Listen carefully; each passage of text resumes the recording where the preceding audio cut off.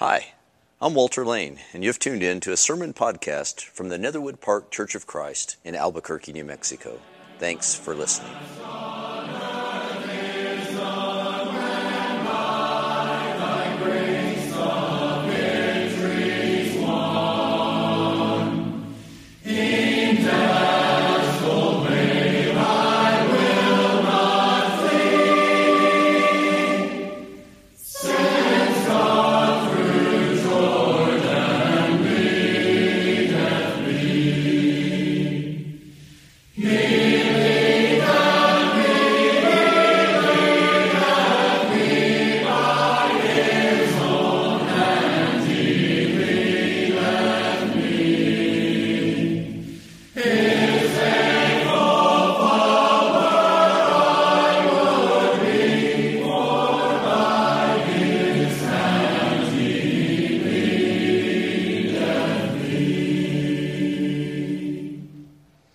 Good morning.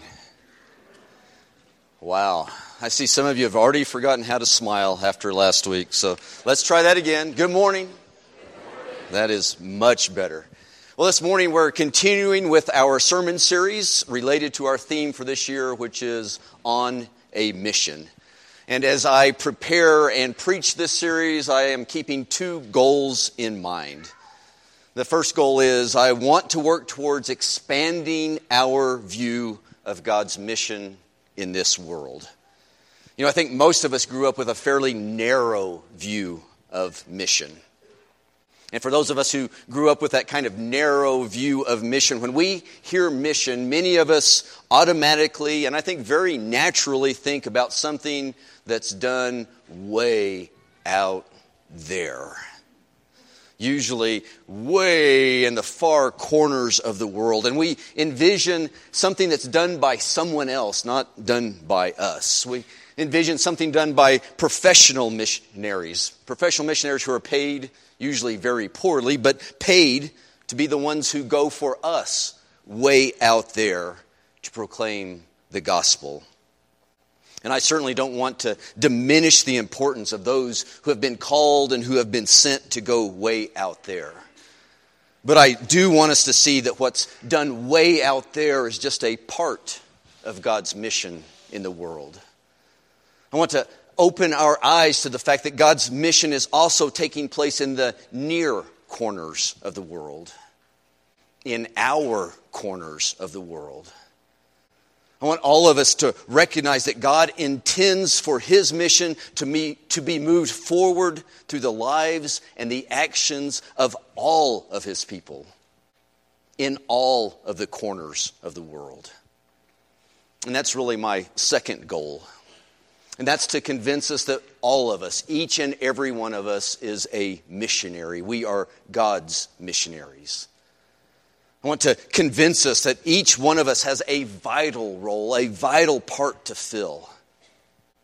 A vital role in taking God's blessings to our part of the world.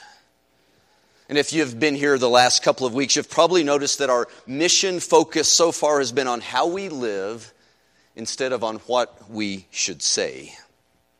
That's certainly not to suggest that what we say as God's missionaries is unimportant. It is vitally important. But instead, it's to help us realize that it's very crucial that we put first things first. See, we're first talking about how we walk before we talk about what we should say. And we're doing it in that order because our actions, because the way we walk through our corner of the world will either validate the gospel of Jesus Christ and bring honor to our God, or our walk will rob the gospel of its power and bring dishonor on our God. You see, the people in your corner of the world, they'll want to hear what the gospel says after they see what the gospel has done in your life. After they see how it has transformed your walk. And this morning we're going to see that we bless the nations. We move God's mission forward when we walk true to our calling. Our calling as a kingdom of priests. a royal priesthood. And when we are ready to live as a truly holy nation, we bless the nations by being a kingdom of priests and a holy nation among the nations. By walking as holy priests in front of the nations. By walking as holy priests alongside the nations. So what does that mean? Well, let's start out by talking about the biblical role of priests. Beginning with Moses' brother Aaron and Aaron's sons, the role of a priest has been always to stand in the middle between God and the people. To stand in the middle. The priest was a mediator. The priest was the go-between. The priest was the conduit between God and the people. The priests made God known to the people. They brought God to the people. First in the tabernacle and then in the temple, the priests, through their service, brought God's presence into the daily life of the community. The priests brought God to the people. But the priests were a two-way conduit. Not only did they bring God to the people, they brought the people to God. As they properly administered the sacrifices and took care of the regulations, the priests brought the life of the community into the continual presence of God. We can think of the priests as the access point for the people to encounter their God. And what was the result? Well, the result of the priest's service to their God and their service to the people was blessings. You see, the people blessed the people in the name of God. And God chose to bless the people through His priest. They were the conduit for blessings. We can get a flavor of how God worked His blessings and His mission through His priests by listening to God speak to Moses about the priests. Numbers chapter 6, verse 22, we read, "The Lord said to Moses, 'Tell Aaron and his sons, tell the priests, this is how you are to bless the Israelites. Say to them, the Lord bless you and keep you. The Lord make His face shine upon you and be gracious to you. The Lord turn His face toward you and give you His peace.' So the priests will put my name on the Israelites, and I will bless them." See, the priests stood in the middle and they pointed the people to their God. He said, "This is the God who blesses you." And it was the priest who pointed the people to their true identity. They told the people, "You are the people who wear the very name of God, the name of Yahweh." But in order to fill that role, in order to stand in the middle, in order to bring God's blessings, the priest had to walk in God's ways. In God's very specific ways. They had to walk in God's specific ways while leading their people to God. God's very specific ways. If you've ever read the book of Leviticus, you know what I'm talking about when I talk about God's specific ways. You know, Leviticus is basically God's policy and procedures manual for the priests. The book of Leviticus is focused on worship. It's focused on sacrifice. It's focused on purity. It tells the priest what to do. It tells the priest how to do it. It tells the priest when to do it. It tells the consequences of not doing it properly. What Leviticus does is it tells the priest how to claim their identity as his priests. It tells them how to fulfill their role in bringing God to the people and bringing the people to their God.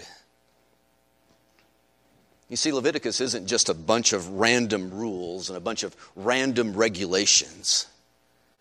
Instead, it shows the Israelites and it shows their priests what it means to be the treasured possession of the holy God. It shows what it means to live in covenant obedience with the holy God. It's showing the people how to live like what they are. And what are they? What are the people? Well, listen to God declare what the people are. Exodus chapter 19, verse 3. We read, Moses went up to God, and the Lord called to him from the mountain and said, "This is what you are to say to the house of Jacob and what you are to tell the people of Israel. You yourselves have seen what I did to Egypt and how I carried you on eagle's wings and brought you to myself. Now, if you obey me fully and keep my covenant, then out of all the nations you will be my treasured possession. Although the whole earth is mine, you will be for me a kingdom of priests and a holy nation." Well, who is Israel? Well, they are the people God has chosen. They're the people who God has rescued, the people who God has redeemed. They're the people with whom God has formed a covenant. They're the people through whom God will bless the nations. That's the identity God has given them. And to be true to the identity as God's chosen people, Israel's priests are called to obedience. They're called to holiness. And they're given the task to call the entire community to obedience and holiness. You see, the priests weren't called to stand apart from the people. They were called to stand with the people, to walk with the people, to lead the entire nation into covenant obedience and into community holiness. You see, unlike some religions, the priests weren't called to be holy for the nation. So we can have a few holy people among us, so we can point to a few holy people. That's not what they were called to do. They were called to be holy with the nation. God's calling them into covenant obedience, so there'll be an entire kingdom of priests, a holy nation. And holiness is the key. You see, you can't have a kingdom of priests without also having a holy nation. Holiness is a condition of priesthood. So we should talk about what it means to be holy. See, that's an important question for us. What does it mean to be holy? It's an important question for us because what was true for Israel way back then is true for us today. See, as Christians, we too are the people of God. We are the people God has rescued. We are the people God has redeemed. We are also the people through whom God blesses the nations. And we are the people with whom God has formed a covenant. As Peter reminds us, we too are a chosen people, a royal priesthood, a holy nation, a people belonging to God. We too are called to holiness. So what does it mean to be holy? Well, first of all, holy means set apart. And it means kept apart.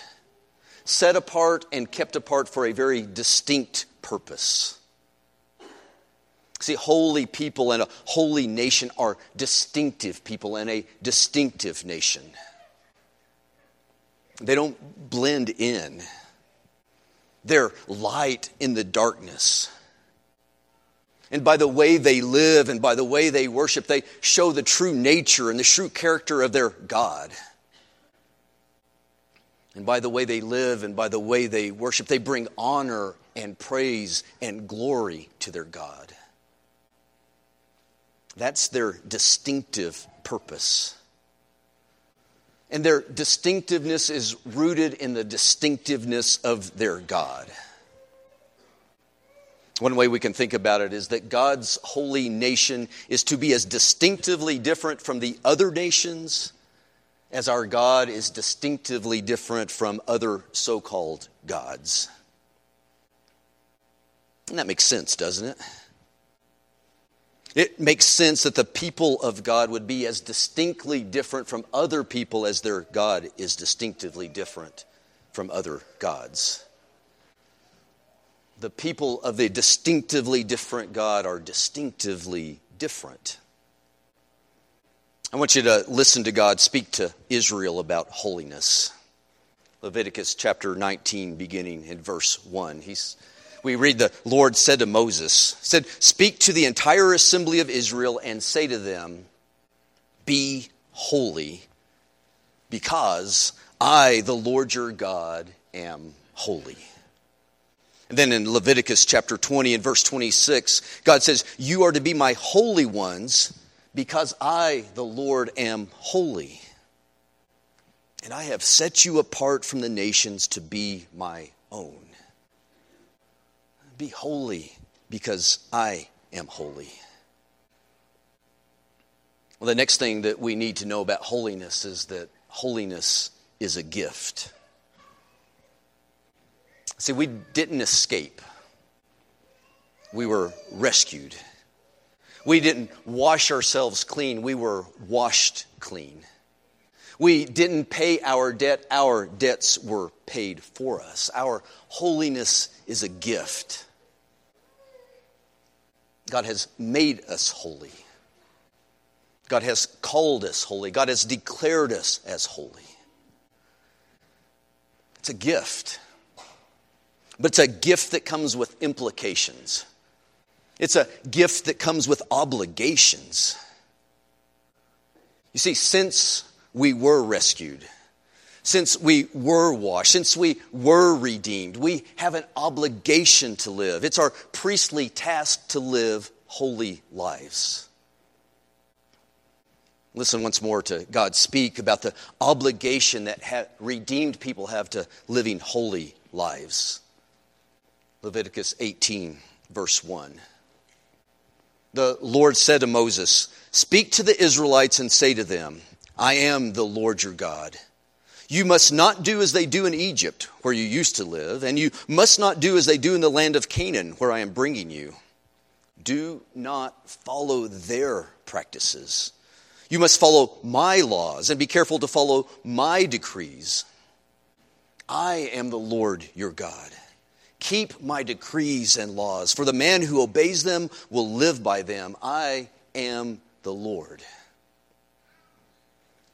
Do you hear what God is saying about holiness?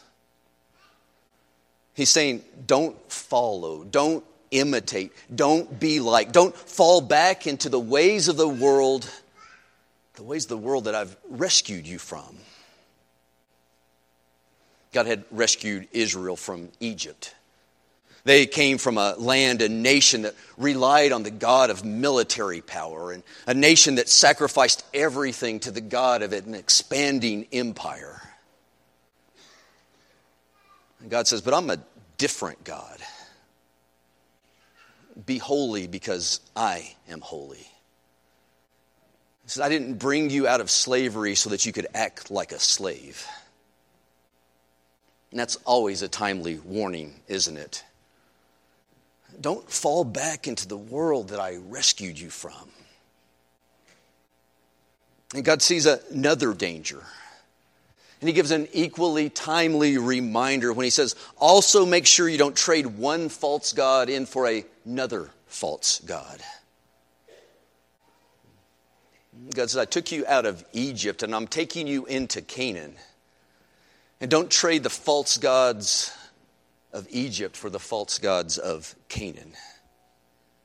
Don't leave the gods of military power and of empire behind, just so you can then be lured into adopting sex and prosperity as your gods, as they do in Canaan." He said, "I didn't bring you out of slavery so you can act like a slave, and I'm not taking you into Canaan so you can act like a Canaanite." He says, "Be holy, because I am holy." That's our obligation. That's our task. It's to be holy because the God who rescued us is holy.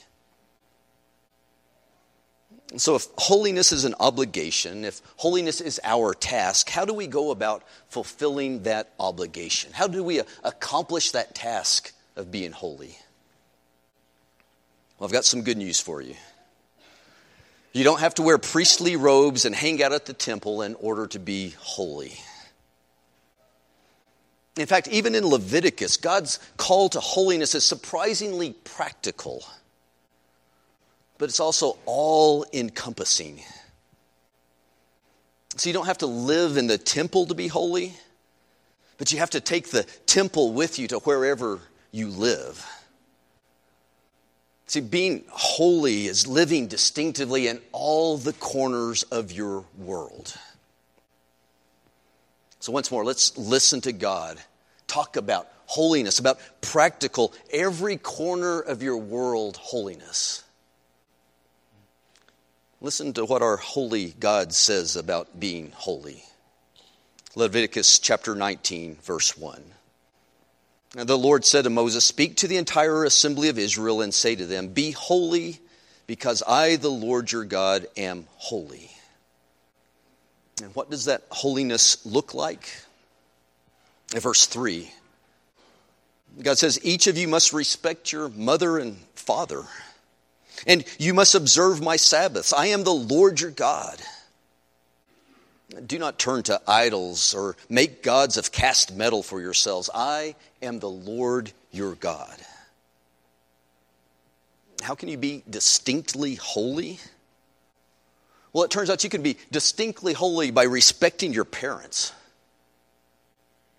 and by obeying your God and by worshiping your God and worshiping Him alone. That's what holiness looks like. Verse 9, God continues on and says, "When you reap the harvest of your land, do not reap to the very edges of your field or gather the gleanings of your harvest. Do not go over your vineyard a second time or pick up the grapes that have fallen. Leave them for the poor and the alien. I am the Lord your God. And do not steal. And do not lie. Do not deceive one another. Do not swear falsely by my name and so profane the name of your God. I am the Lord. And don't defraud your neighbor or rob him. And don't hold back the wages of a hired man overnight." How can you be distinctly holy? By being generous to the poor and the displaced. By being honest and true with everyone in every situation. That's what holiness looks like. God continues in verse 14. He says, "Do not curse the deaf or put a stumbling block in front of the blind, but fear your God. I am the Lord. And do not pervert justice. Do not show partiality to the poor or favoritism to the great, but judge your neighbor fairly." How can you be distinctly holy? Well, it turns out you can be distinctly holy by being kind to everyone. By saying good things even about the people who can't hear what you say. By doing good things for those who can't even see what you do.